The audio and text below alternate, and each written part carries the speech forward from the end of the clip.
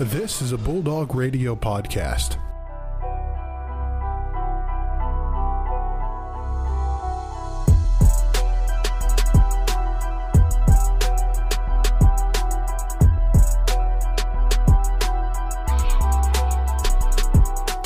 It's the MVSP. It's December 2nd. We're back, guys, for another great episode. Today, we got a lot to talk about, including our buddy Matt Patricia has left Detroit. Who's going to replace him and Bob Quinn, recapping the NFL. But we have a very special interview, as we promised. Joe, tell us more about it. We got Ferris State Chaplain Mike Wissink coming on the show today, kind of talking about his stories that he's had over the past couple years, especially with the success of Ferris State sports and his experiences with that, too. It's going to be super great.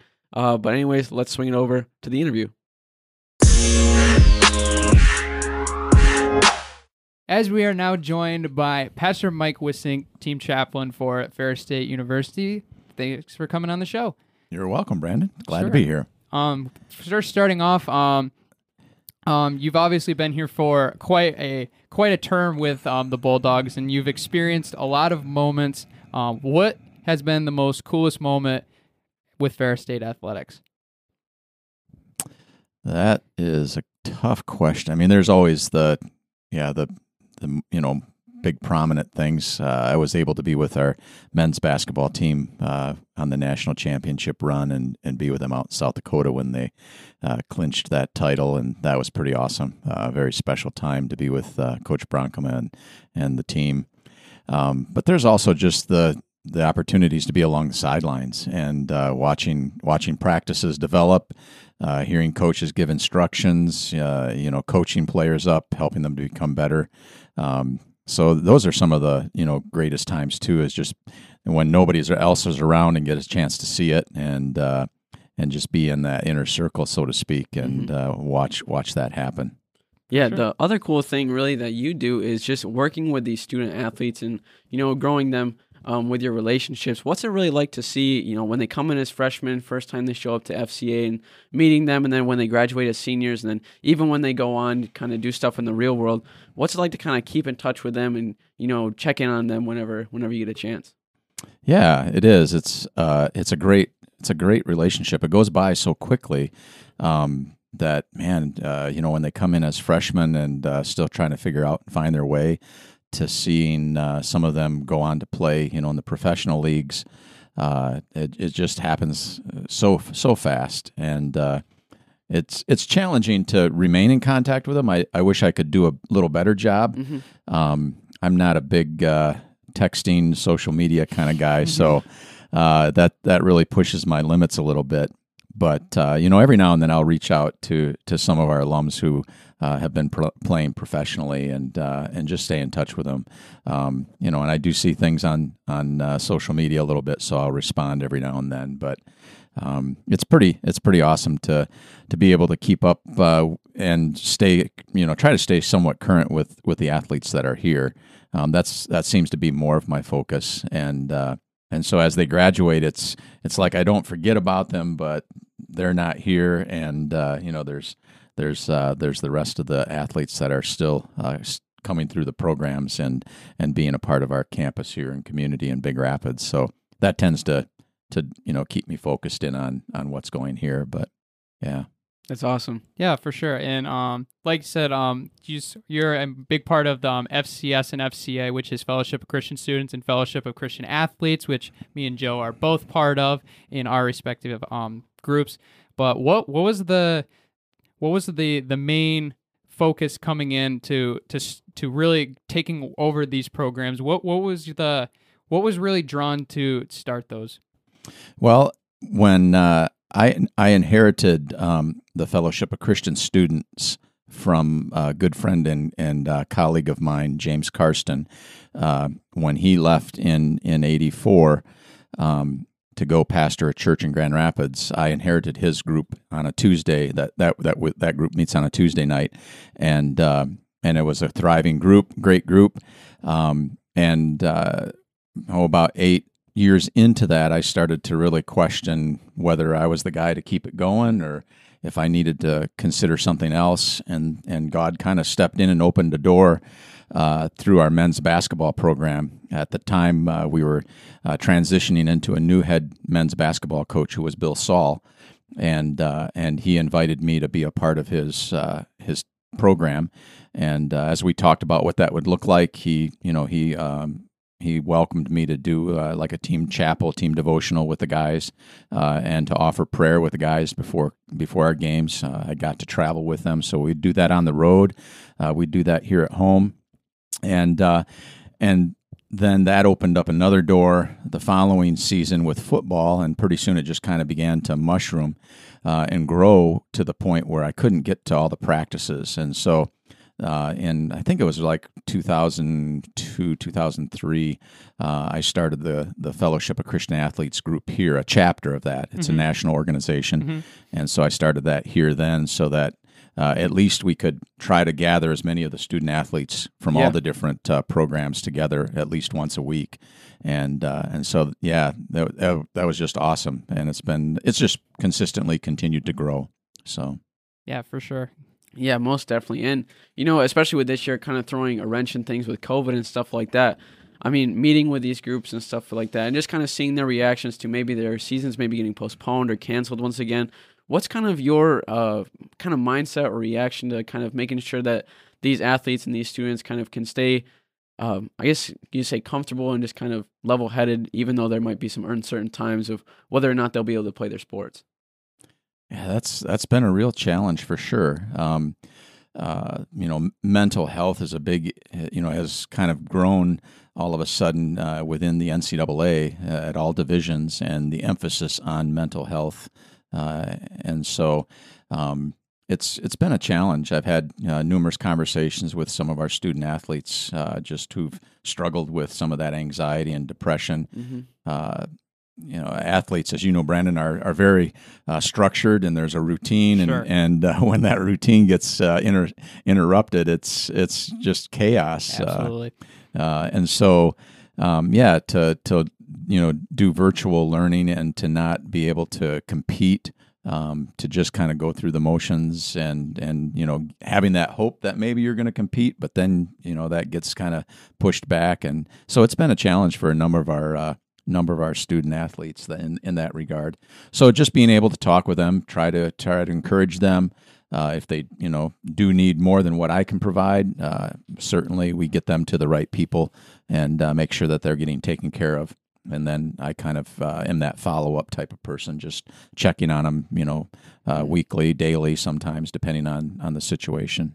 Mm-hmm. Yeah, that's definitely, I think mental health is something that often gets really overlooked in college athletics because there's a lot of things going on. I mean, especially living on your own, having to organize everything in pretty much your life. I mean, living, doing schoolwork, all these other things. It's definitely a challenge, and I think mental health is something that often gets really overlooked. But back in 2005, I believe this was the first year you took FCS and FCA to on a mission trip, was to North Carolina to help build a church that was devastated by Hurricane Isabel. And I know that last year I really wanted to go on a mission trip last year. I know Joe was fortunate enough to do so I know he can speak more on it. But how have the mission trips been so important to not only the people a part of FCA and FCS, but the people that have been impacted by when mission trips take place and things get built again?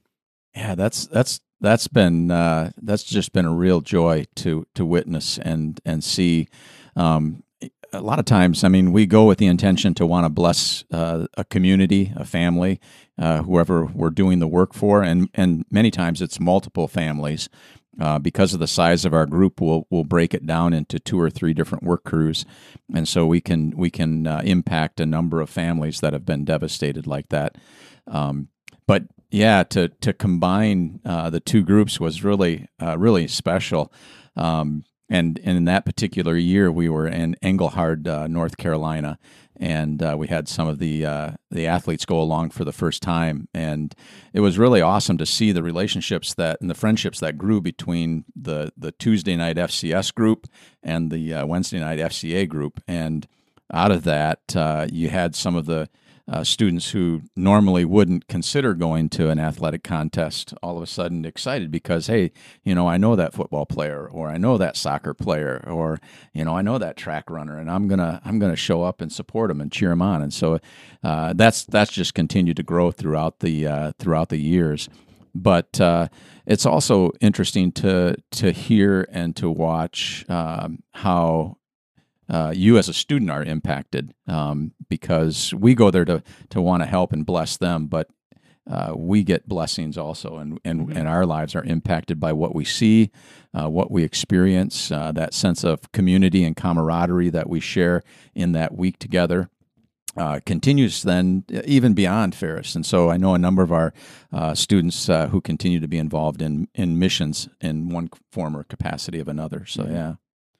And I mean, with the background of that too, kind of setting up those mission trips and making sure everything's running smoothly. And even, the drive down there especially is kind of taxing as well. What's it really like to, have to do all that background work and the stuff behind the scenes that makes it all possible? It's gotten a lot easier over the years. I think I've done, close to 30 some years.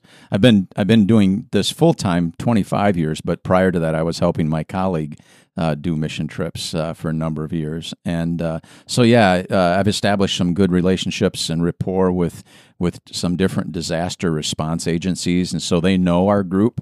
And so when we come down and I say, hey, we can do electrical work because we've got some electrical engineers along, or we can do construction work because we have some construction management students along. So it's a great opportunity for them to use some of their skills and education that they're learning here.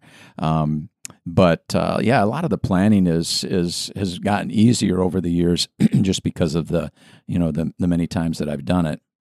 And I've been really blessed to have some good friends who also have a heart and passion for mission like this, mission work, and they have skills in construction too.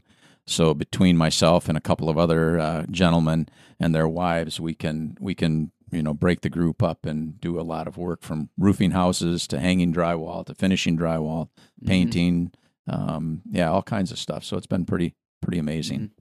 And it's cool, to see, when I was on the mission trip with you, my sister came along too, and a lot of other people, they didn't really have a background or any knowledge of really doing any construction work or putting up drywall or stuff like that. But especially you and the people that you brought along, able to help those students who may not know how to do that type of stuff, is really amazing to see.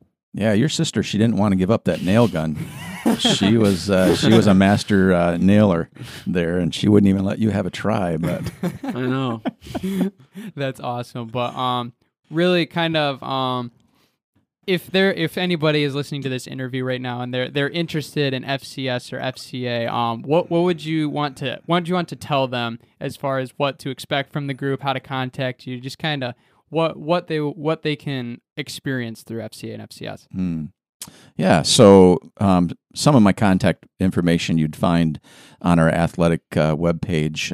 If you look under the staff directory, I'm listed there as a athletic department chaplain.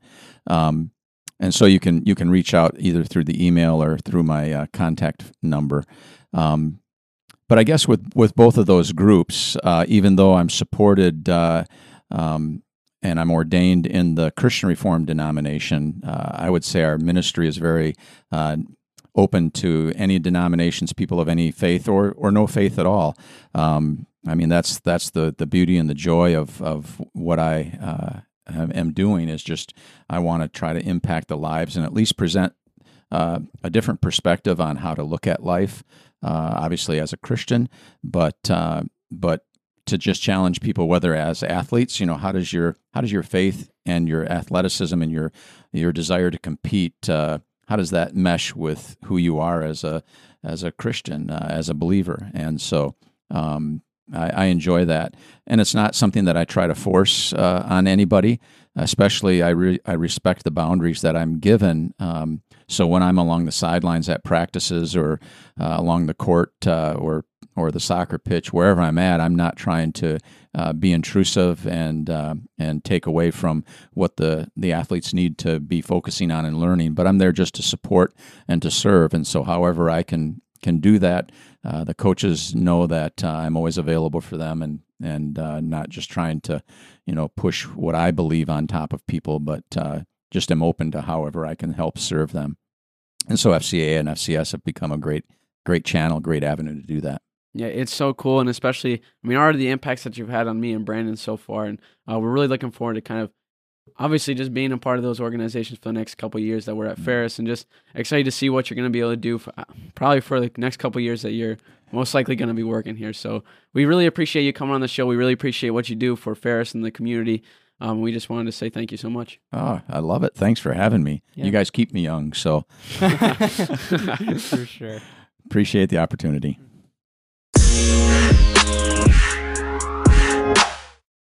Thanks again to Pastor Mike Wissink. Super great to have him on the show. He's a good buddy of ours. We both go to FCA and FCS, so we love having him on the show and just love seeing him around. But to get right into it, Ferris State Hockey is going to start up pretty soon, Brandon. The situation has been a little bit jumbled, I guess you could say, with a positive corona test kind of delayed the start of the season. But Ferris State going to start up, I think, next week against Alabama Huntsville. Going to be super excited to see what the new kind of recruits are coming in, how that's going to affect the team, especially with a little bit less than exciting season last year. Probably going to hope to turn the page a little bit. But Ferris State sports are going to be back. That's super exciting, Brandon. What are your thoughts? Yeah, 2 years ago, only a 10 or 11 win season. Last year, only 7 wins. For being a program that's made Frozen Fours, it's kind of been a downslide for us Bulldog fans, and it's really tough. But every team's going to go through these things. You look even at the New England Patriots right now. They used to be an absolute dynasty team, playoff bound every year. Now look where they're standing. So every dynasty is going to go through it. So we're just going to have to be in it regardless. But there's a lot of much more exciting outlook, I guess, on this season. We got a lot of new recruits coming in, returning some guys, including our leading goal scorer Marshall Moyes, who did a great season last year. We got a lot of guys coming back. Liam McDougall is going to be captain again, so it's gonna be an exciting season. I know our buddy Harrison Watt, the play-by-play guy, he's literally itching every day to get back, looking at his tweets. So I think everybody's just ready to watch some hockey again. And it's also, last year, kind of our game plan from what I could see I think I went to like 10 games or so last year. Just the game plan, it was more just kind of dump the puck in and kind of figure out what we're going to do. And then kind of, if we did get the puck, we are going to be able to set that up, because we rarely ever got set up in the offensive zone last year. And I think that was one of the main reasons why we didn't have a lot of success, because when we did get set up, Marshall Moyes and a lot of these other guys, they were able to really put the puck in the net and kind of force some goal opportunities. But when we didn't have that happening, and whenever we were just kind of running up and down skating up and down the ice, it was just kind of a bad situation, because, I don't really think that we're a dump and run team. We're definitely get it set up, and then we just got to control the puck in the center of the ice and kind of bring in the offensive zone with control. And I think that's probably going to be the main difference to see if we're going to be able to do anything. But another bit pretty exciting guy that's coming in is Logan Stein. I believe he's probably our first 5-star recruit over the past, I think the stat line said 6 years. He's never had a save. He's only had one save percentage below 900, and I think it was like 893. So that's solid. You definitely know that he's going to bring in some competition for Ronnie Salmon-Kangas. And we know Ronnie Salmon-Kangas. He's been in a couple of our classes. You definitely know that he's going to bring in some competition for him, some healthy competition for both of them to get better, and to maybe hopefully get them some more wins as he comes into Big Rapids. So. Yeah, and it's great to have two high-skilled guys in goal. So it's going to be there's a lot of promise at that spot.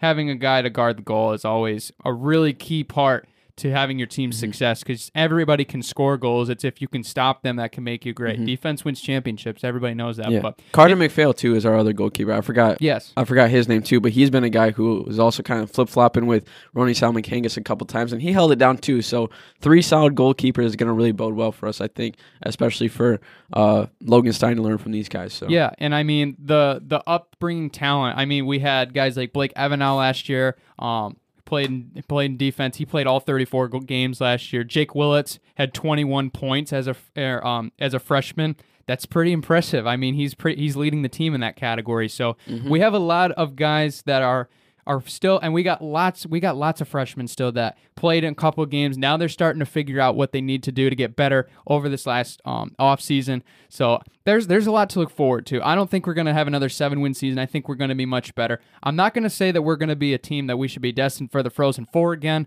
because those teams were really special. So I'm not going to say that. We had insane talent on those teams. So, but I would expect a little bit more success coming in the season, because I think we will, personally. So yeah, definitely. Yeah, it should be really interesting to see how that plays out. But going into the NFL for this episode, we have some games to recap over Week 12, including some to preview, believe it or not. So hopping right in, the Thursday games, Texans and Lions. We played poorly.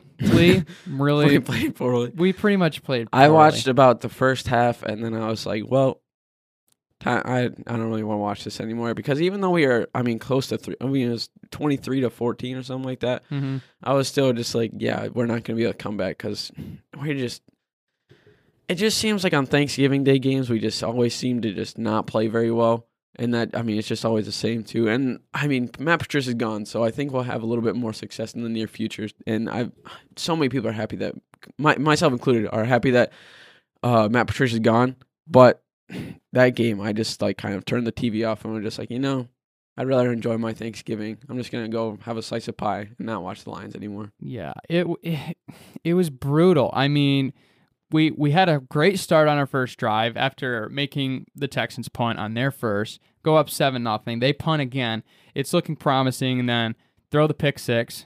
Then next possession, fumble the football. Watson goes and takes him down for a touchdown. And then we fumble again after a solid drive getting to midfield. And the fact is we were still in the game, because they ended up fumbling the next drive, and we took a 1-point lead. And then from then on, it was pretty much over. They pretty much I think they went on a huge run.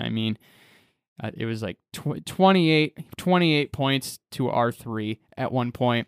That's not going to get it done. And the fact is we didn't play very well. We didn't make great changes defensively. They shredded us down the field in the second half. They even had that trick play that was so wide open, it wasn't even funny. But it was a trick play in the second half of a game that you're winning. So I'm not really fully mad about that, because that was kind of I don't want to say a jerk move, but it was You can live with those things, because the fact that they're running trick plays already up 3 touchdowns. What are you gonna do? Yeah. Basically, it's you haven't been able to stop anything so far. So what makes you think that you're gonna stop this today? But Deshaun Watson, 17 for 25. He did all right. 4 touchdowns. That was pretty good for whoever had him on. He played good. Yeah, whoever had him on their fantasy team is probably pretty happy with that too. Matthew Stafford, 20 for 42. Played a little bit less than ideal, less than what we've been able to see him. 1 touchdown, 1 interception. I think it's just the injury that's probably starting to bug. I feel like just a little bit more. I don't think he's 100% yet, but I think they're trying to rush it a little bit, trying to get him back into it for Thanksgiving Day and just kind of make it so that this season isn't just a total bust, and that way we can have our quarterback back. But I don't know. It's just,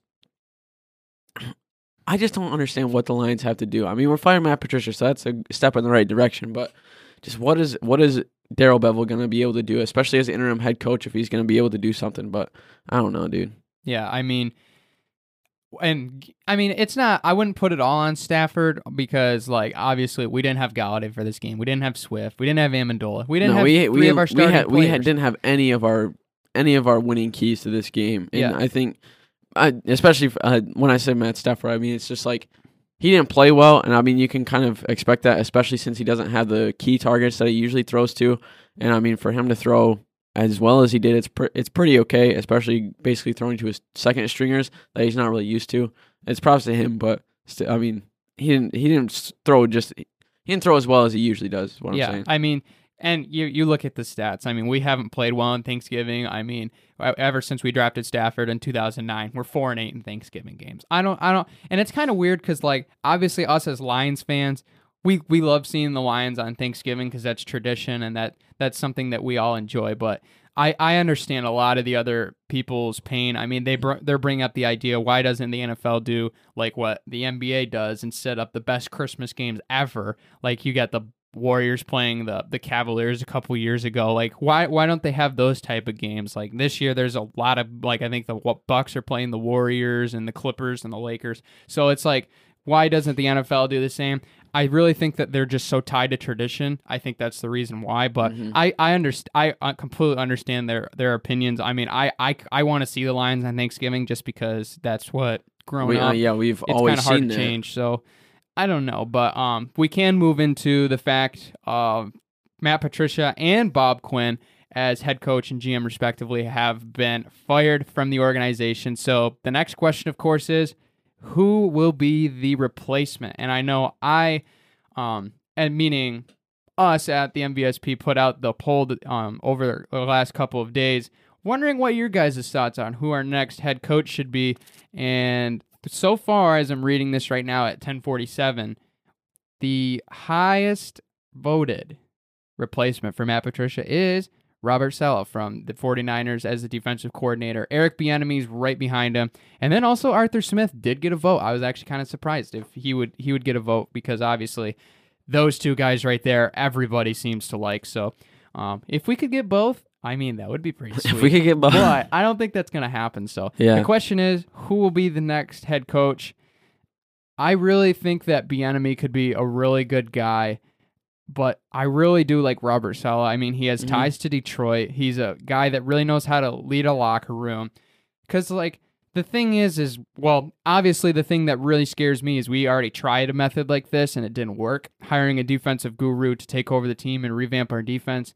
But it seems like that Robert Saleh has a different charisma around him. It seems like hearing from a lot of the 49ers players, Richard Sherman in particular, when he had his press conference telling about he actually believes that Robert Saleh is going to leave next year to become a head coach elsewhere because he believes so much in him.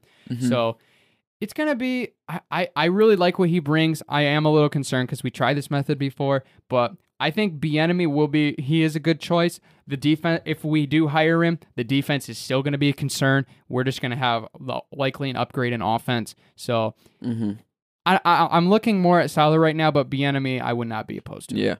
I'm also excited to see what Darrell Bevell is going to be able to do. If he's going to, show out, do really well, get the guys behind him, especially since he's, in-house already. He knows the guys, and we'll see if he's able to, produce anything. If he does, that's great, because then we can just kind of keep the guy in-house that we already have. But I wouldn't be opposed to having somebody else come in. I don't know if, like you said, the defensive guru, if that's going to be the best idea, especially since Matt Patricia came in and so many people were thinking, we're going to have the best defense because, he's been coaching arguably the best defense over the past, decade with the Patriots, and then he comes in and he can't really do anything with us. I don't know if it's just because of talent-wise or if it's just kind of a new situation for him, but, he didn't really live up to expectations that a lot of people thought he was going to have. But I don't know. I feel like it's a better opportunity. I don't know if I want to have a defensive guru, mainly for that reason that we've already tried, and we probably should try something else. But you could also make the argument that, Matt Patricia just wasn't cut for the job in Detroit, and we just need someone else. And I think, I don't know, it's just a situation where do we want to go for another defensive person who already hasn't been able to do very well with us and try to go with a different thing, or maybe try for another and see if if it is broke, fix it, but fix it with the same exact thing. Yeah. That's, I think, a number one concern of hiring a defensive coordinator, because obviously we need defense. So why not hire somebody in defense that has been spectacular? And the reality is we tried that already. So that is a concern. I think Eric Bieniemy is going to be on a lot of teams' radars over the next the next year, I should say, going back to this point. As rough as it kind of seems, I honestly don't think he's going to go to Detroit. I really do believe he could go to Houston, because the fact is they have Deshaun Watson there, and they're really trying to go through a rebuild, and he knows how to build an offense that succeeds. And I think their defense just has, the Texans defense has been banged up, lost guys. They're just kind of down and out. And they've played okay the last couple of games. They shut down us. They ended up pulling off the upset against New England, shutting down their offense. So I think that's a place he could go, because he has Mahomes right now going to Watson. It's going to be a pretty similar aspect to how they can run their offense. Watson can even be more of a running threat, I think, than Mahomes. I don't know if that's going to be an immediate thing. We're going to have Watson be a Cam Newton and run the ball 15 times. I don't think that's going to happen, but the offense is, when you have a dynamic young quarterback, there's so much you can build around, especially with an athlete like Watson. But some other candidates, Arthur Smith from Tennessee Titans, offensive coordinator. I honestly didn't think he'd get a vote in our poll because I don't think a lot of people really truly know who he is. But I mean, he's got it done. I mean, the fact is Ryan Tannehill was out of Miami. He really wasn't given a whole lot of opportunities afterwards. And Arthur Smith says, hey, this guy's going to work perfect in our offense. And then he was a borderline MVP candidate last year. So the fact is the way that the Titans, they really kind of run a really physical, tough game, smash mouth you would call it, run game, physical up front. Then you have the deep downfield passing game.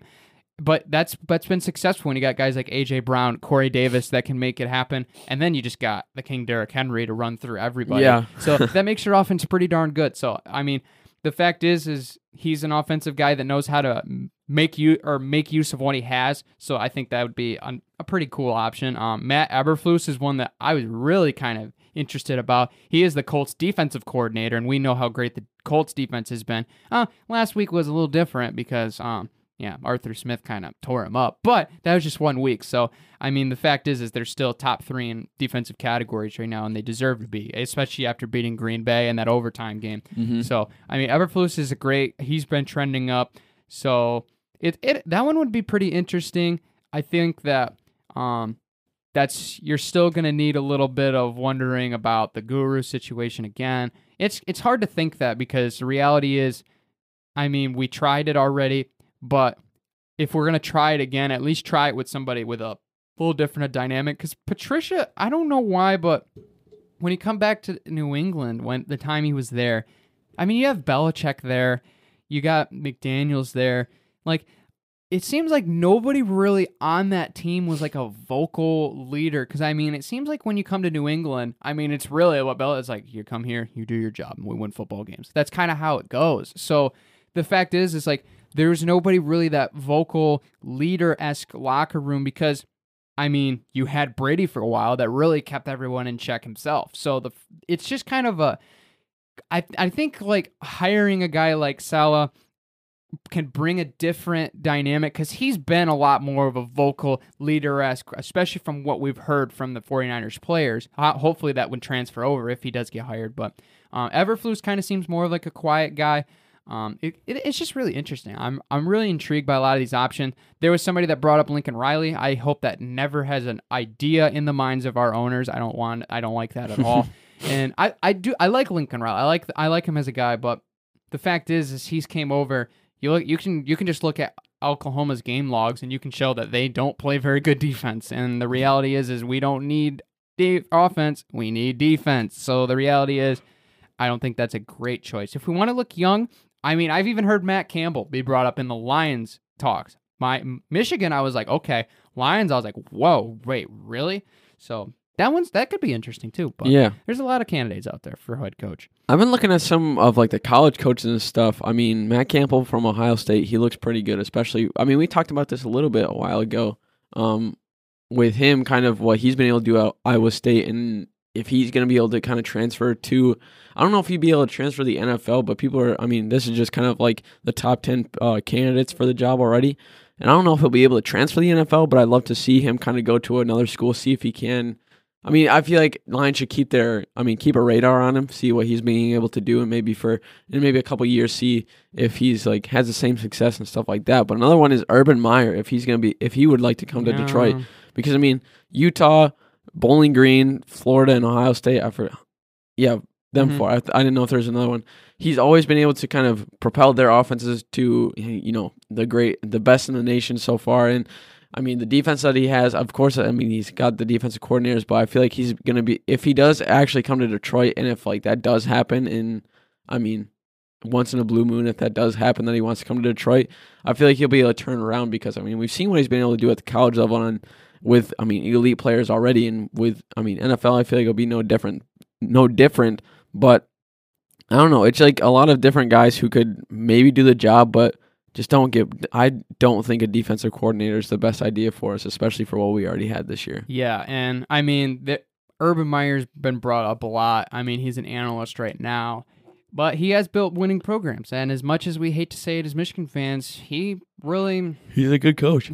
He's a really good coach. He's stumped us multiple times, and he knows how to win those bigger games. And there's no way on planet Earth he's going to go to Michigan. So no. So maybe try to bring him to the next best thing in Michigan. Yeah, I don't know. Would the Michigan hatred be so deep that he wouldn't even go to the Detroit Lions with an NFL team? It's possible. I don't think. I mean, we got a couple Ohio State guys like Taylor Decker. So I mean, there is some pieces there from Ohio State. So I mean, yeah, we got Jeff Okudah and stuff like that. That is true. But yeah, I mean, he was more Ryan Day. But yeah. Yeah, I mean, still, there's Ohio State. There's Ohio State blood in there. So and the Detroit Lions program. So I feel like if that does happen, I mean, he has guys who he might be familiar with and can have chemistry. So I don't think it'll be the worst idea. If he want to come to Michigan, does he want to come to Detroit? Probably not, because I don't think he wants to just be around Michigan at all, because the hatred probably is so deep for him. But I mean, which is probably true for if any other coach in Michigan probably went to Ohio State, or not Ohio State, but an Ohio team. I feel like they'd be having the same conversation. Yeah, if Urban Meyer is going to go anywhere, to me, it's most likely going to be a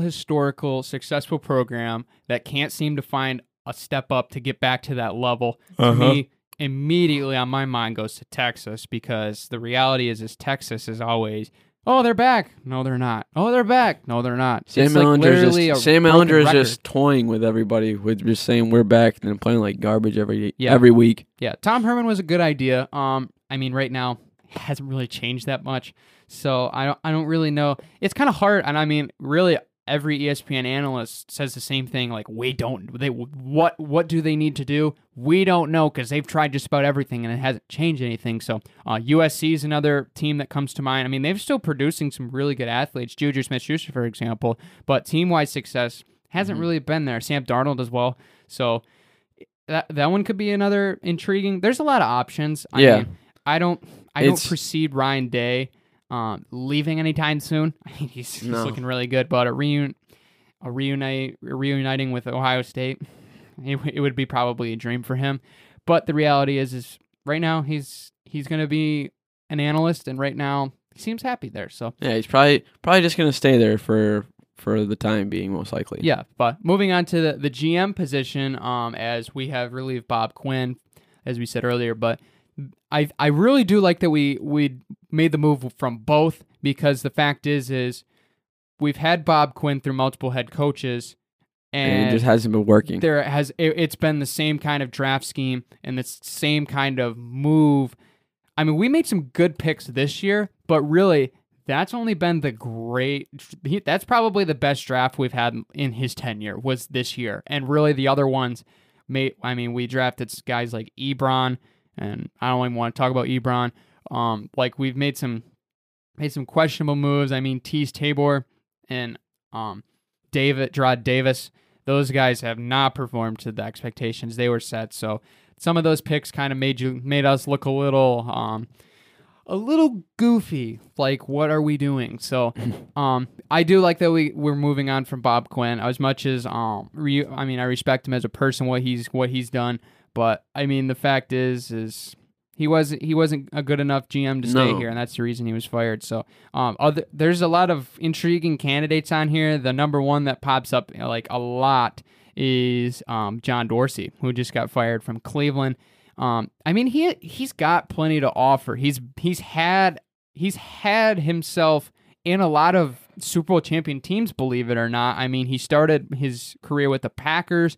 Worked in scouting, developed some players that were a part of that Super Bowl 31 team. Then moved on to Kansas City, and then he ended up drafting guys like Mahomes, Kelsey, and Tyreek Hill. Yeah, that's pretty insane. So, I mean, he ended up leaving to go to the Browns to try to rebuild them there. But I think there was just so much dysfunction there that the most natural thing was I feel like when he was just showing up to a dumpster fire at that point. He literally could not have done anything, because he could have gotten a fire extinguisher to put it out, but literally there's just no chance. It's hard to put out a building fire with a fire extinguisher. That's basically what he was trying to do. Yeah, he was already up the river without a paddle when he showed up, and Yeah. I feel like it just showed. Cleveland was just so dysfunctional when he showed up, and just so dysfunctional over the past couple of years that there's literally nothing. I don't think you'd have to be a miracle worker of a GM to get them out of this right now. Get them out of what they were at. Yeah. So I think that could be an intriguing option. It'd be interested if he wants to return as a GM or he just kind of wants to hang it up because he has been doing this a long time. I mean, dating back to Super Bowl 31, that's over 20 years now. So it'll be interesting to see if he wants to stay. But Ed Dodds is another guy, Colts vice president of player personnel. He's made solid teams. I mean, the fact is he helped make a lot of the moves this year. Getting guys like Philip Rivers to come over and kind of built their defense. The DeForest Buckner trade, he's been a part of those. So, I mean, he's been in a lot of GM hot sheets for a while now. He's been on top a lot of the lists. He's just never gotten the chance. If Detroit wants to make it a possibility, I'm sure he would jump on it because I mean he's kind of floated around. I mean, he had a little stint with Seattle and then. Really, since he landed with the Colts, he was pretty much kind of in his spot that he wanted to. But then he was still looking out. I mean, he's worked with some great GMs like John Schneider and Chris Ballard. So he knows how a lot of those guys operate and how to make very, very good teams. So he might be ready to take over his own team. The fact is that we're hiring somebody in a GM spot that's never been a GM before. It is scary. So. It is a really interesting thing, but a big one that I saw comes from ESPN, Louis Riddick as the analyst? our GM. Yes, so that could be an idea now, especially. He was wasn't he a scout before he went to the analyst? Yep, he was a scout. He was for both Washington and Philadelphia. Yeah, their teams aren't great, but I mean, what are you gonna do? I know it's the NFC least. It's hard. It's really hard to single-handedly build a team when you don't have a team in of itself inside that really knows how to build the team. So I'm not saying like their front offices are bad or anything. They've not been successful, so it's really hard not to.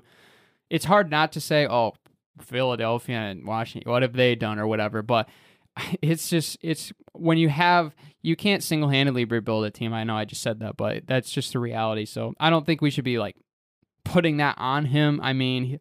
He's been out of the executive world really since like 2013, but he's still been working really close. I mean, he's one of the hired analysts, and it's really interesting because we've seen moves now where analysts go over to GM spots, and they've actually done pretty decent. John Lynch with San Fran, and now Mike Mayock with the Raiders. Now they're contenders. We'll say contenders.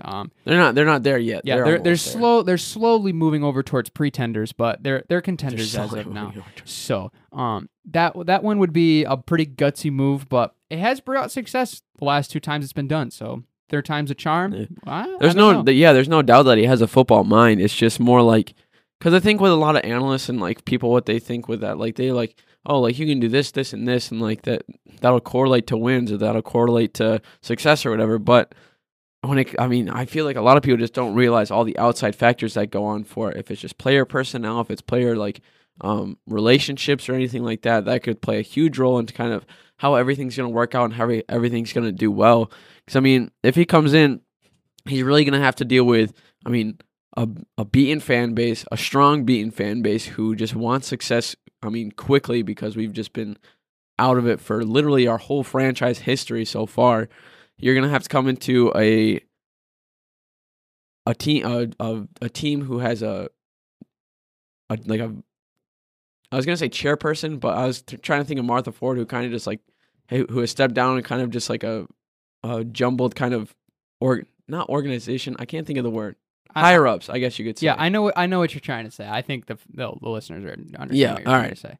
Kind of just like a jumbled kind of higher up situation where he has to deal with them too. And I feel like if he comes in, he's going to have to deal with a lot of stuff. And people can say like, oh, analysts know what they're talking about. But it's going to come down to, is he going to be able to handle the business side of things and also kind of the inner relationships of everything while also doing the job of getting players, getting draft picks, doing what he has to do and doing the right thing. Yeah, I think I think what you're trying to get across is the top of the food chain with the Fords have been they're a pretty traditional Orthodox mindset, and bringing in Louis Riddick contradicts that. I think that's kind of what I think that's trying. Yeah, what you're trying to go there. I couldn't figure out the real wording what I wanted to say. But you pretty much hit the nail on the head. I got you. What you're trying to say. Everybody knows that. That would be a very interesting move. So I mean. We also have the newest Ford in there, so maybe she wants to be a little different.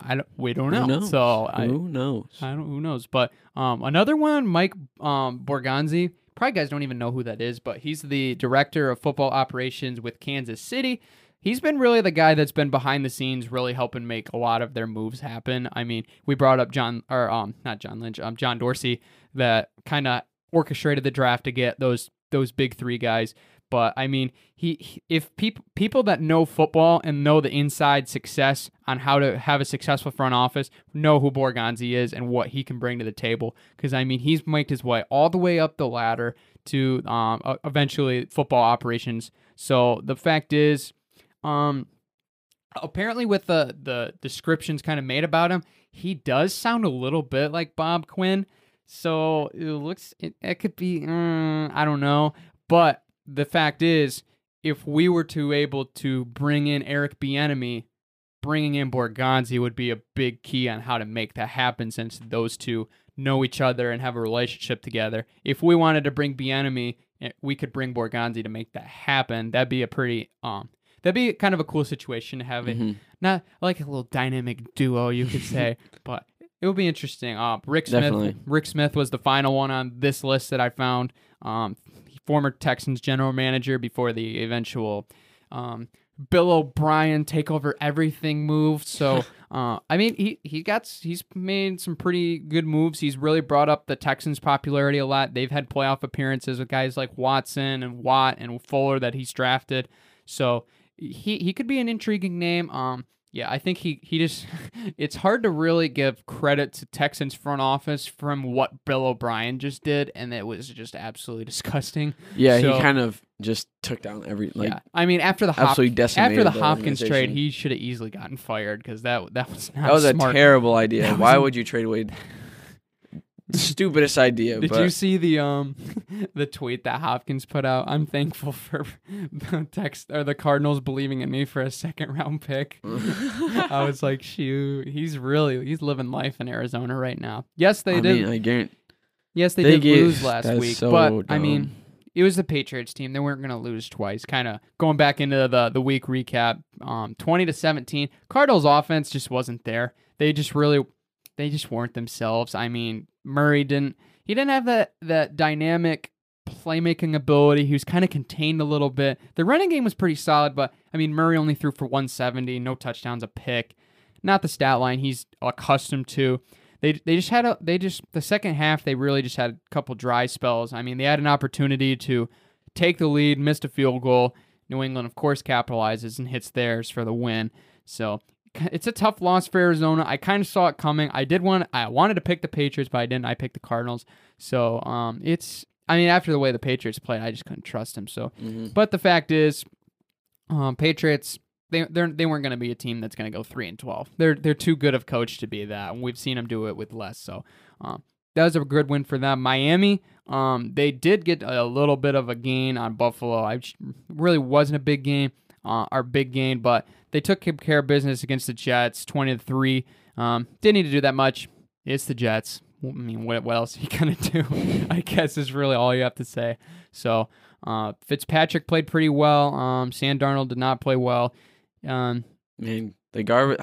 I feel so bad for the garbage can. The garbage can, yeah. That's probably what I'm gonna refer to him as now. I do like the fact that I mean, it's unfortunate that the Michael Perrine got hurt, but seeing Frank Gore in a starting spot doing the things he's doing is pretty fun to see, and it really shows that really age is just a number when it comes to the things you love, and Frank Gore is an exemplary example of that, so really cool to see. And I mean, the Dolphins were expected to come in this game with Matt Breida starting, and apparently DeAndre Washington must have really blown them out of the water this week in practice, because he ended up getting the bulk of the carries in this game. But they didn't need to run the ball. They threw it all over the Jets, and that's pretty easy to do. So good win for the Dolphins. They're still sneaking up on the Bills for that AFC East spot, so that's certainly something to watch. As Buffalo also picked up the win over the Chargers, 27-17. Good win for Josh Allen. Good win for their coaching staff, as they've kind of been. This game really seemed like it had upset written all over it, but still, I mean, when Josh Allen actually has one pass touchdown and one rushing touchdown in the first quarter, you can almost call it quits in the betting odds, because they're 9-1 in those games since 2019. That's really interesting. Look at Justin Herbert though. I mean, 31 for 52, 316. He did really well. It's honestly it kind of sucks to see where he's at right now, because being in that division, he's such a good young quarterback, but the record doesn't show it. And he's been able to play so consistently. It's just I don't think he has the keys around him yet. He's definitely going to be a very good franchise quarterback who's definitely going to bring success for them. But I feel like they just need to figure out what they have to do to give him some keys, so that way they can win those close games. They can win those games where, they're not really expected to, and they can get a couple of sneak wins in there. But as long as they don't really build around Justin Herbert and of course it's his first year, so they're still trying to feel him out. But that's definitely gonna have to be in the game plan for the next couple of years, especially since they don't want to waste this. Talent that he has, especially with just how tough their division is. Yeah, and they had Austin Eckler come back, which was, I think, one thing that they really were looking forward to and they really have needed. He only had 44 yards on the ground, but don't say anything about that, because he also had 85 yards in the air on 11 catches, which is more of his game. I think a lot of people know how great of a pass catcher he is. So he actually led the team in targets. Keenan Allen and Hunter Henry had 10 apiece, while Eckler had 16 by himself. So pretty impressive. But I think one thing that really kept in mind is the Bills' defense responding to some of the offensive miscues, because, the Bills fumbled multiple times. So, and the fact is, they had 3 straight possessions, fumble, interception, and they turned over the Chargers. They made them punt, they got a pick, and they only capped them to a field goal. So when you turned over 3 times and hold them to 3 points, that's enough to get the job done. And I think the coaching staff is happy with that. They didn't play as well, but they still got it done by double digits. So I think that's something good to see. Obviously, you want your team to play better, but could have been a lot worse. So it'll be cool to see that the Bills now, kind of going into their rest of their divisional schedule, going to play teams again from the East if they can push forward, or Miami can sneak in there. So we'll see about that. But speaking of John Dorsey, his former team, the Browns, over the Jaguars, 27-25. A lot closer than people really thought this one was going to be, but the way the Browns have been playing, it kind of makes sense, because really they've kind of let teams stick around, it seems like. Yeah. They've played pretty, I wouldn't say great, but they've played good enough to win games. They're 8-3, so it's not terrible. No. I'm surprised with how good their record is so far, but they're playing a 1-10 Jacksonville, so I wasn't really expecting it to be this close, but I was expecting a W for Cleveland. Baker Mayfield did all right, only 10 missed passes, 19 for 29, 2 TDs, so it was pretty good for him. We're seeing a little bit more, productivity out of him lately, but when you don't have Gardner Minshew as your quarterback for Jacksonville, you can kind of throw it out the window, because he's one of your main guys that really does the business for you. And 20 for 35 from Mike Glennon, he kind of matched Baker Mayfield with the yardage and the touchdowns, but when you just kind of look at that, it's a 1-10 Jacksonville. So every other thing that you kind of have, your defense, your offense, isn't going to really match up to an 8-3 Cleveland. Yeah, this game was really interesting down the stretch, especially in the fourth quarter, because you go into the quarter, it's 27-19. They just scored right before the fourth quarter began. Jacksonville has to punt. Cleveland's pounding down the field. They're now at they basically started their own 2-yard line. They go 77 yards. They end up going for it on 4th down. Don't get it. At that point, the game pretty much hypothetically should be over. There's 5 minutes left. They kick a field goal. Now you're looking at 30-19. They got to score twice. They end up turning it over on 4th down, and then the Jacksonville goes down and scores. So now it's a 3-point game, but Cleveland, they get it done in the end. They hold out their last drive and run the clock out. So I want to say I'm scared, for being the Browns right now because I mean they've had so many close games, but the reality is it's like every time they've been in this situation they've got it done. So it's kind of like sloppy W is better than a clean win. It's kind of like That's Detroit. You got to get used to the close games, but in reality you know that something good's going to happen. So kind of weird, but one of the bigger games on Sunday we all were watching Tennessee against Indianapolis. I picked the Titans, so I was kind of happy, but I never expected that we were going to see an absolute blowout in the first half. I mean, this game was 35-14. Oh my gosh. Going into the half, Derrick Henry already had 100 and plus yards on the ground, and he ended up finishing with 178. 3 TDs. That's I mean, insane. the dude was a monster. I did not expect that going into the game. The Colts' defense has been really good against they've just been really good overall. I wouldn't say run or pass specifically, but one of the best fundamental solid defenses in the NFL. But they ended up getting it done. So it's a good thing for the Titans, especially that people have been calling them fraudulent, such as I won't say his name, but yeah. Well, okay, I will say his name. Barrett's called the Titans fraudulent. Big call out. I mean, right now, the Ravens are almost looking more fraudulent than the Titans. Now, look, I'm saying the word. Probably. But, when you got Derrick Henry doing like that, you don't have to do much. You're not going to expect 178 yards every game. But look at it. Especially against the Indianapolis Colts defense, for him to do that much rushing damage, and not to mention Ryan Tannehill, 221 and a TD.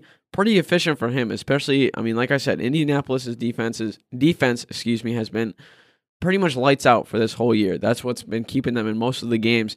And for Tennessee Titans, like you said, for a lot of people that are calling them, frauds, Barrett, and just a lot of people who just don't think that names. Just a lot of people who are kind of doubting their abilities. They're 8-3, and they've been showing why. And I think Derrick Henry really kind of probably pulled the MJ and took it personal that a lot of people were doubting him and probably doubting that Indianapolis was going to shut him down. And, 178 against a great defense. He's making a statement, and he's taking names about it. So I think he's definitely going to use this as fuel for the fire and probably really show out for the next couple weeks. Yeah, it's really cool to see that Mike Vrabel's team bouncing back with all the critics in their ears, and the loss to Cincinnati. They look like they're playing. They're really playing like fluke-ish, I should say, but they really shut them up with this game. But speaking of what you brought up with, I took it personal. I don't know if you saw the Twitter post from Mr. DK Metcalf, but somebody said over on I think it was on an ESPN show. The fact there was talking about we know him well for his tenure in Detroit, Jim Schwartz, who is the coordinator for the Eagles, I think defensive coordinator.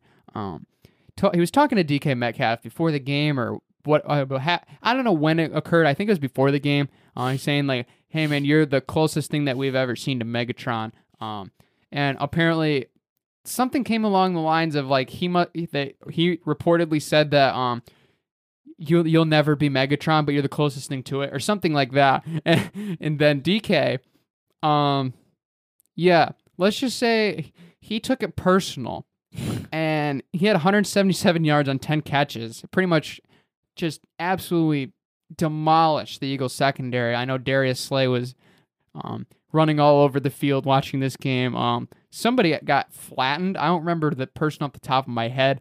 But, if you look on social media, this DK Metcalf thing's probably all over it. Because the fact is after somebody reportedly tweeted that whole statement that went around with him and Schwartz, he went on and retweeted it with a picture of Michael Jordan in The Last Dance and said, "I took it personal." So everybody was just like, "Oh my goodness, so who funny. Is this man?" He also changed hair color, by the way. I did notice that. Again? Yeah, he went to the Seahawk blue instead of the green. So, yeah, interesting. I don't know. He's a very interesting man. That could be another debate question of the day. Is DK Metcalf the new Megatron? So we'll probably save that for another day. But I'll have to write that one down. But Seahawks 23-17. Didn't have to do much because the Eagles pretty much hurt themselves. Pretty. I want to say like we're getting accustomed to it, but the Eagles. They should have beat them by way more. It's the Eagles, so yeah. I don't know. Like, see, the Seattle is scaring me a little bit. I have my high hopes on them. They did go for it twice, and they ended up missing it twice. So that was kind of nerve wracking. But I mean, if they just kick, there's 6 points right there. So I mean, then you're talking a 29-17 game. But the fact is, they didn't, and Pete Carroll's an aggressive coach, and he'll do that sometimes. And I mean, they've kind of had a couple kicking woes with Jason Myers, so I understand the move, but just didn't work out. But their defense has stepped up really well. I will give them that, because we talked about them a lot about how, if they were going to be the new Chiefs, they're going to run their way offensively to the Super Bowl, and then they're going to kind of they're going to fumble a little bit. I guess you could use a football analogy. They were going to fumble a little bit to see how they could stop other good offenses. So, but Jamal Adams and that defense, they're really figuring out, it's keeping in stride. Forced Wentz to commit 2 more turnovers. So, I don't know. I don't know what else to say. But why isn't Hurts getting more snaps? That I just don't understand. I don't understand that either, because I feel because Carson Wentz, he's all right. I mean, 25 for 45. He's definitely not showing the same production that he's been able to show in the past couple of years. And Jalen Hurts, I feel like he offers just way more to the table than Carson Wentz does. And I feel like he's just more of an athletic, and obviously he hasn't played too many NFL games, so he probably isn't super comfortable behind the pocket, but give him a start or two for the rest of the remainder of the season. See what he's able to do, because you don't want to waste that talent, and you don't want to have him just be a backup, because basically what you're saying basically what the Eagles organization is saying right now, and the coaches are saying, is like, Jalen Hurts is good, but we're going to go with a quarterback right now who the only reason we're taking him is because he has more experience. Yeah.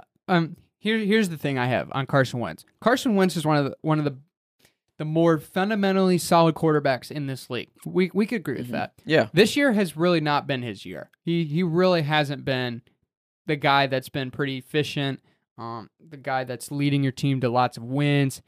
He's not been that guy. And the fact is he's turned it over more times than any quarterback in football, or more than anybody in football, really. And it's hard to think, yeah, I understand that you locked him up for a contract. I understand that. But he needs a reality check for a little bit. I mean, I'm not going to say like Doug Peterson's has his back the entire way. I'm not going to say that, but that's what it kind of seems like right now. Because, I mean, if this was happening in Detroit with Stafford, it's a similar thing. That's just because of the ties that he has to the organization, it seems like.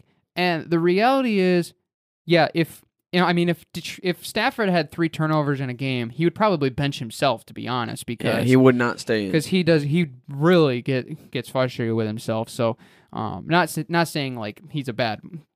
He has high expectations for himself, yes. And when he doesn't meet him, then he's gonna be like, all right, well, I'm not, and that's kind of what a leader needs to be. Is if he's not performing in his best situation, he needs to figure out what's best for the team. And I feel like exactly. I think that's what he's trying to, what Matthew Stafford does, which kind of sets him apart from a lot of people. Yeah, I think that's the absolute perfect way to put it. But the reality is, I mean, you have a guy like Jalen Hurts that knows. I mean, he's moved around and he's had success. He knows how to get the job done. Yeah, I mean, look at Oklahoma when people were like, he's not going to be able to do anything. Like, all right, he's irrelevant now. Yeah. Then he's in the Heisman talks and he leads them to the playoffs. Of course, Oklahoma's defense, like we said earlier in the show, is a hot pile of flaming garbage. But I mean, the offense of if you remember from the playoffs, they showed the description of Oklahoma's offense compared to their defense. Oklahoma had like the number 1 or 2 offense in the country, but they had like the 45th defense in the country. So I think it was almost honestly worse. But yeah, Jalen Hurts knows what to do. So I don't understand why they're taking so long to basically be like, let's give you a shot. Let's give you a lot more touches. Let's let you start the second half or take control of the first half, see how you do. And if not, then we'll put Carson in there. But they haven't yet. And that's what I don't understand. That's what I can't figure out, because right now, Jalen is your best bet. You have no expectation. You don't really think that no one's expecting you to make the playoffs this year. No one's expecting you to do pretty well. So why not just let it happen and let him get a few snaps in, get him comfortable for next year so he can get ready. I can guarantee you this: if the Eagles, if they still were 3-7, and a team like the Giants or Dallas or Washington, whichever of those teams you'd pick, would be like 7-4 right now, and then pretty much locking up the playoff spot, you would be starting Hurts. But yeah. the reality is with how Yes, bad yes, this yes. division is, that's just the way it goes. And I think, here's what I'll leave off, I guess, on this point, that I understand why you still Wentz can do some great things on some great nights. We've seen that. I understand that. But those are few and far in between. Yes, you're never gonna know what Jalen Hurts is gonna do If you don't put him in. exactly. So, And here's the thing. You're 3-7 by starting Carson Wentz. So what do you why got to lose? what do you got to lose? The playoffs. It's Sure. not like magically the Cowboys will probably win the division next year, but Philly like, knows it's not how to like- run the table. it's not like Just saying. They know it's how to run not like the table. Giants or Washington are somehow magically going to be a great team next year and somehow get 10 wins or something like that for when they come in for next year. So why not just let Julius Jalen get in the game, get some snaps, and get him ready for next year. Get him some more snaps. It's not that hard to do. Yeah. And he's a good quarterback. I think we'll see a different dynamic if they pretty much get eliminated from the playoffs. Yeah, but definitely. we're gonna have to wait to see that. But another NFC East battle Thursday. Washington defeated Dallas 41-16. Washington. That's a pretty back and forth game. Washington just absolutely took over in the fourth quarter, 21 unanswered. Antonio Gibson was a monster. We talked about that on Friday. Some other games, Minnesota barely squeaked one out against the Panthers. Messed up my pick. Oh well. Cincinnati almost beat the Giants, but Giants sneak it out. Daniel Jones by 2. The Raiders don't know what else to say. They forgot to get off the bus. They played so poorly. That was just a fluke. They game showed and a up and half. there's like Deion Sanders said, they showed up at the stadium. There's already 30 on the scoreboard. Exactly. That'd be 13-6. That would Yeah. But A little bit closer, but your reality was 43-6. San Fran took advantage of LA's atrocious offensive day with all many turnovers they had. New Orleans took over Colorado basically, and I feel as so well bad. as COVID took over Colorado. Here's the beef that I have with that situation. Okay, is when what was it? Broncos lost like all their basically their whole The quarterback. whole quarterback room was in COVID protocol and could not play. Yeah, so they started a wide receiver who's never played quarterback since like college or something like that. Since college, he was the most experienced guy to play quarterback that they had around. Here's the thing about that I have a beef with that. When the Ravens were lost 9 starting players, they're like, let's take a break. Let's push back the game a little bit. But when Denver loses all of their quarterbacks and has to start a guy who's basically never played an NFL game, who's a wide receiver, you're like, no, this is fine. Let's keep doing it. I love this. Let's give the Saints an easy win. How, I just don't understand why that was even accepted. About how they didn't be like, let's just push it back like a week. Or let's push it back a couple days. See if something goes on. That way they can train him at quarterback a little bit more so he comes in and he's comfortable. Mm-hmm. But you know that Broncos already were at a disadvantage when they play the Saints because it's the Broncos versus the Saints.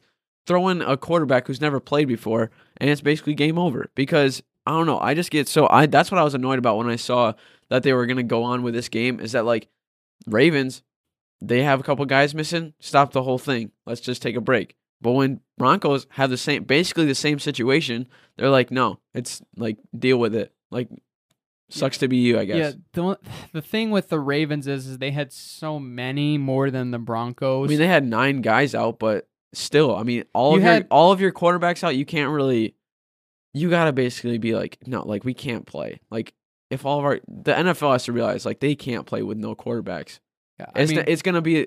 You're gonna have to understand that they're gonna have terrible I don't know. Would it be terrible ratings or would it be through the roof ratings? I feel like people will be excited to see a quarterback. I feel like people will be excited to see a quarterback who's never played before and kind of see that. But when you look at a game standpoint and before, it's there's no. What are you doing? Why are you playing this game? It makes no sense. I just get annoyed how the Ravens were basically in the same spot and they just got special treatment just because I feel like they are a little bit more of a bigger team in the NFL right now than the Broncos are. Yeah, the last point I'll make on this game is anybody that is throwing shade at Kendall Hinton, you need to really reevaluate. Yeah, because the fact is he's living out in your dreams, when you when you have to go to a test in your dream where you haven't studied for, or you're on stage and you forgot lines or something in a dream or something like that. That's basically what happened to him. He had to go in there basically and play a position. He probably didn't even know the playbook too well because he's 4-string quarterback or something like that. He had to learn the whole. I mean, I wouldn't say like the whole scheme or anything. He probably had to learn. But quarterback to wide receiver is an absolutely huge difference. There's so much more. The skill set you need is different. The mindset you need is different. Not to mention the playbook is way different. And 4, to understand like the schemes and also just like understand when you look at a defense and like you have to recognize. That's the thing about NFL quarterbacks. They can recognize defensive schemes so quickly. And for him to basically come in and be like, I haven't done this since college. What am I supposed to do? He's not. His job's not. Yeah. He's reading corners and safeties on his side. Yeah. He's not reading 11 guys. No, that's not the same his thing. Focus on his main job is to focus on one guy, get past him, and just get to open field, get open for his route so that he can get past you. And for people who are saying like, oh, I could have done a better job, you probably could have because he just got thrown in there. He had to learn probably over half the playbook in less than 2 days, which is next to impossible, especially for an NFL playbook. For you to say like, oh, I could do that, impossible. Yeah. I mean, yes, I understand he played quarterback in college and he knows how to play it. But so did Denard Robinson play quarterback in college, but you see where he went in the NFL, he didn't even play quarterback. Mm-hmm. So that's the same thing. The fact is the dude he literally had. Here's the thing about that: less than a day to prepare. College quarterbacks are way different too because NFL is the best of the best. College quarterbacks, you can have some guys who won't go on to the NFL or will probably not play next year because they'll get cut from the team or something that are playing against you. So you can take advantage of that inexperience or that less skilled players.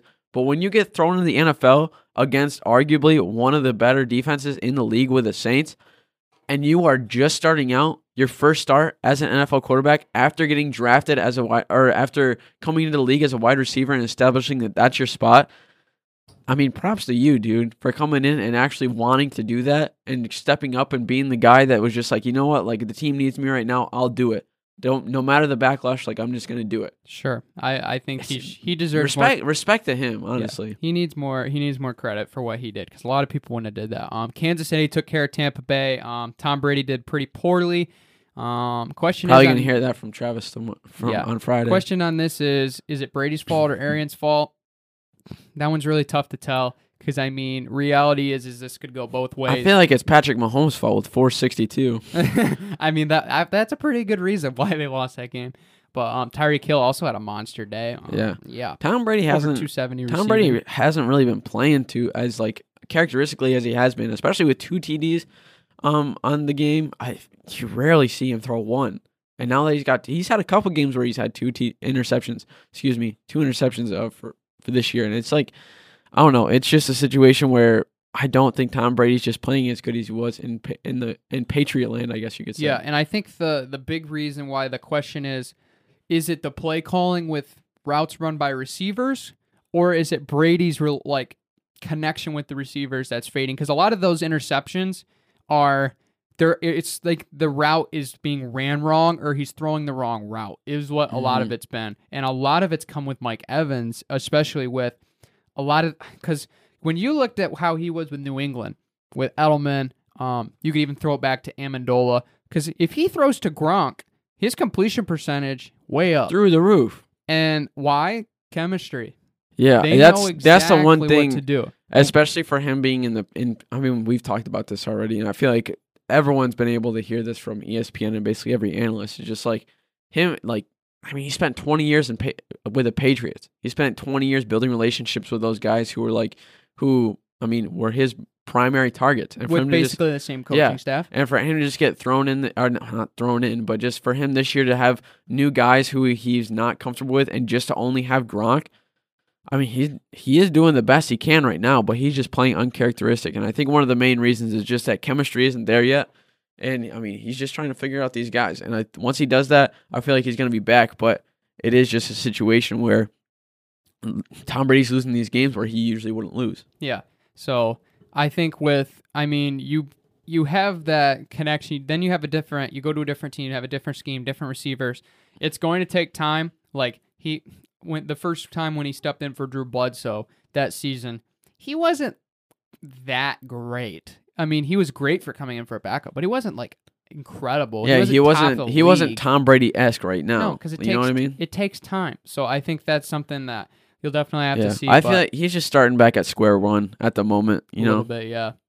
So it's tough because, I mean, is it the play calling? Sometimes probably yes. Is it sometimes Brady making bad throws to the wrong route or Evans running the wrong option on the route? Yes. But because, I mean, a lot of those throws have been anticipatory throws where he comes back for a curl. He was supposed to keep going on a post and he throws it over the top right to the safety. Those types of things have led to a lot of interceptions. So Tom's not playing like he usually has. I mean, when he gets blitzed, like there's a lot of times he makes bad throws, and some of those times when the chemistry comes into play with receivers, because when you have your receivers, when you're blitzed and getting out of the pocket, routes a lot of the times go out the window. And the fact is, what they do, that's something you have to learn over time. So that's what he learned in England or New England, and that's something he's gonna have to learn in Tampa Bay with those guys. So time will tell. Green Bay beat the Bears because the Bears were the Bears. Bears are fraudulent. Offensive played Garbo. Have they not won a game since they went 5-1? Nope. Figures. Yep. So Bears need to figure out something. I know one of my buddies that's a Bears fan. He's already talking about what they need to do for a new coordinator. I think that's not a bad idea because right now it's not working. I think Nagy's a good head coach. Is he going to be the right guy moving forward? Time will tell. Who knows? So who knows? Yeah, but now going on to a segment that I enjoy. Haven't done this one in a while. No. It's been a fat minute, Brandon. But yeah, it's everybody's second favorite part of the show. It's not everybody's favorite part of the show, but it's everybody's second favorite part. It's killing me that you say that, but it's okay. Joe's fact of the day is great, and it will return next week. But my debate of the day.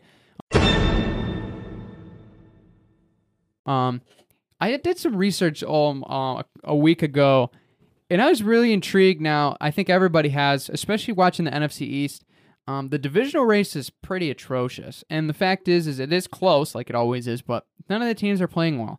So I wondered about the idea of what it would be like to have the divisions redrawn, and I think that is something that could be really intriguing. I want to hear your guys' thoughts. So obviously, everybody knows the current divisions for the most part, where everybody stands. Like the NFC East has Dallas, the Giants, the Jets, or not the Jets. Whoa, the Giants, the Eagles, and the football team.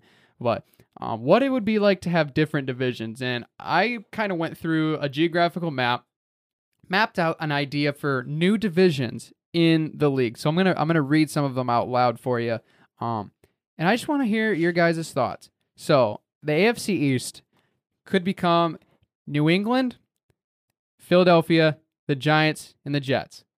Yes, the record would be a little bit, would be pretty similar to what the NFC East is right now, but hey, it's a change. Yeah, it is a change. It's a change. So AFC North, Pittsburgh, Buffalo, Cleveland, and the Detroit Lions. Wait, what? That would be that'd actually be a pretty fun division. We get killed, but we would get killed, but it would be a fun division for everybody else to watch. Yeah. The AFC South. This one is really intriguing to me. It starts off with the Saints, the Tennessee Titans, the Houston Texans, and the Dallas Cowboys. That one theoretically on paper looks pretty cool. That one actually doesn't look too terrible, in my opinion. No. It's all right. That one, it's all right. I feel like the Cowboys would probably be like the welcome mat of that one, where everyone's just stepping on them, and probably the Texans too at this point. But like, I feel it would be more like a Tennessee Saints division rather than anything. Yeah. The West is actually going to be pretty similar. Kansas City, Las Vegas, Denver, but you have the change from the Chargers to the Cardinals instead. So that kind of makes that a little bit more interesting as far as the top of it goes. NFC East, Washington is the only team that would stay in there. You'd have Baltimore, Carolina, and Cincinnati in that one. And the AFC, NFC, you could obviously flip, but I just kept the AFC and NFCs compared to what teams stayed for each division, if that makes sense. Yeah. So like I do like Washington State, the so NFC. like the East conferences, especially or the East divisions, especially since like the NFC East is so bad, and that honestly needs to change more than anything because each year it's just like. It's like, why does Dallas? Why do you have New York, Washington, Philly all together, and then they have to fly all the way to Dallas? Yeah, like that's not that's not even that's like the Central, if anything, and like, yeah, just putting they need to put Dallas like in the South or something like that because it makes no sense that they're in that, especially since like it's such a not entertaining division to watch football in, and it's more just like, oh, you had a pretty good season, but you're still a garbage team, like. Welcome to the playoffs. See you in the first round. Like that's about it. Like a team that goes 5 and whatever, or like 5 and 11, or not even 500 can make the playoffs, and then you're tossing that in. And then there's teams like in the I think it's I forget if it's the NFC West or AFC West, which is like the Cardinals and like basically every single it's the NFC West. Yeah, which is like absolutely stacked. And you have 3 teams that are over 500, and probably basically all 4 teams are over 500 by at least 3 or 4 games, and 2 of those teams aren't going to make it. So I'll help you solve that. Change. Funny you should ask that because I'll help you solve it. Funny you should ask that. So there's only one team I have switching from the West because obviously I said Arizona already. Yeah. That change would be the Chargers. So then you'd have You'd have both LA team, or you would have LA, San Diego. You'd have both LA teams San Francisco. There. Yep. So you'd have all West Coast teams. Then the South, Tampa Bay, Atlanta stay.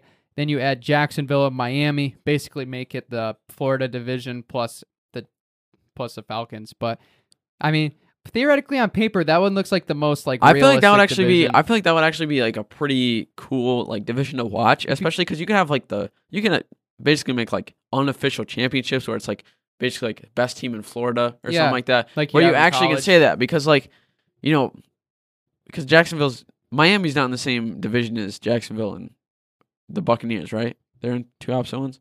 Because you can say like, oh, like we're the best team in Florida because we got the best record, but it's like, well, you haven't played all the teams in Florida, so you can't really say that you're the best. So like, it would make it a lot interesting. It'll be like a cool like little kind of like side trophy that you could hand out, which is like the Florida Cup or something like that, which would actually be a pretty cool little side thing. Yeah, and then the last one is the NFC North. Only one change. Detroit is out. And then you guys are like, whoa, who would change? It'd be the Colts. It makes kind of it would if Detroit or if any of the NFC teams, if one had to move, Indianapolis is pretty much the next best thing to get thrown in because Indianapolis to me really kind of fits the similar mold to like Chicago and Green Bay of how football is run there. Because kind of I don't want to say Detroit is an outlier, but Indianapolis fits the NFC North. I feel like a little bit more. Yeah, NFC North is more. I feel like a defense and it's like hard-nosed football. Yeah, it's like old school football, kind of like what our dads used to watch. You know what I mean? Because like the best division. Because like I mean, or one of the best, I should say. Every other one is kind of just like passing and stuff like that, or running and like kind of more like finesse type football. But this one is just like hit it hard. Hit hard. You know what I mean? Boom. Boom. Boom. You hit them harder. Then you do that every play. Speaking, this is kind of off topic, but have you ever seen the commercial of like the NFL from like the 80s? Which one are you referring to? It's like, okay, so like they like it was basically like explosions in the background, and like there's like face masks and like horse collars and like clipping, and like there was like one where a guy went up for a pass and a guy took out his legs and he landed on his head, and I was like, dude, I would love to see that football, but everything that they did like is illegal in like, the NFL. There'd be so which many, sucks because like the NFL is starting to get soft in my opinion. We can have that discussion another time, but like. I don't know. It's just crazy to see like what actually before like all the studies of like CTE and like concussions and like that stuff on the brain, and even just like regular injuries, like just like all those studies that happen. It's just funny to see like what actually used to go down in the NFL and what they were used to, and just to see like, wow, so how? If they had that type of football, I feel like the roster list and then the injury reserve list would probably flip flop. You have to check. You have to check your fantasy team. Like you have to check your fantasy team like each week to make sure like you have enough players that aren't on injury reserve or whatever. Exactly, but that is going to wrap up our show. We apologize for running late, but we were having good discussions. So it's just a great day in the studio. We can't help it. We have fun over here. We're having so much fun. We hope you guys are having fun listening. So don't forget to follow us at the MVSP on Twitter. send us a message if you want to be on the show. We're gonna really try to be in the studio as much as we can over this holiday break approaching, going through December and starting January. Mm-hmm. So let us know. We're gonna make sure we keep doing this safely, and if that means virtually, we're gonna do virtually because content will never Content stop. is king. So Content is king. yes, it is. And we'll see you next time. Take care, everybody.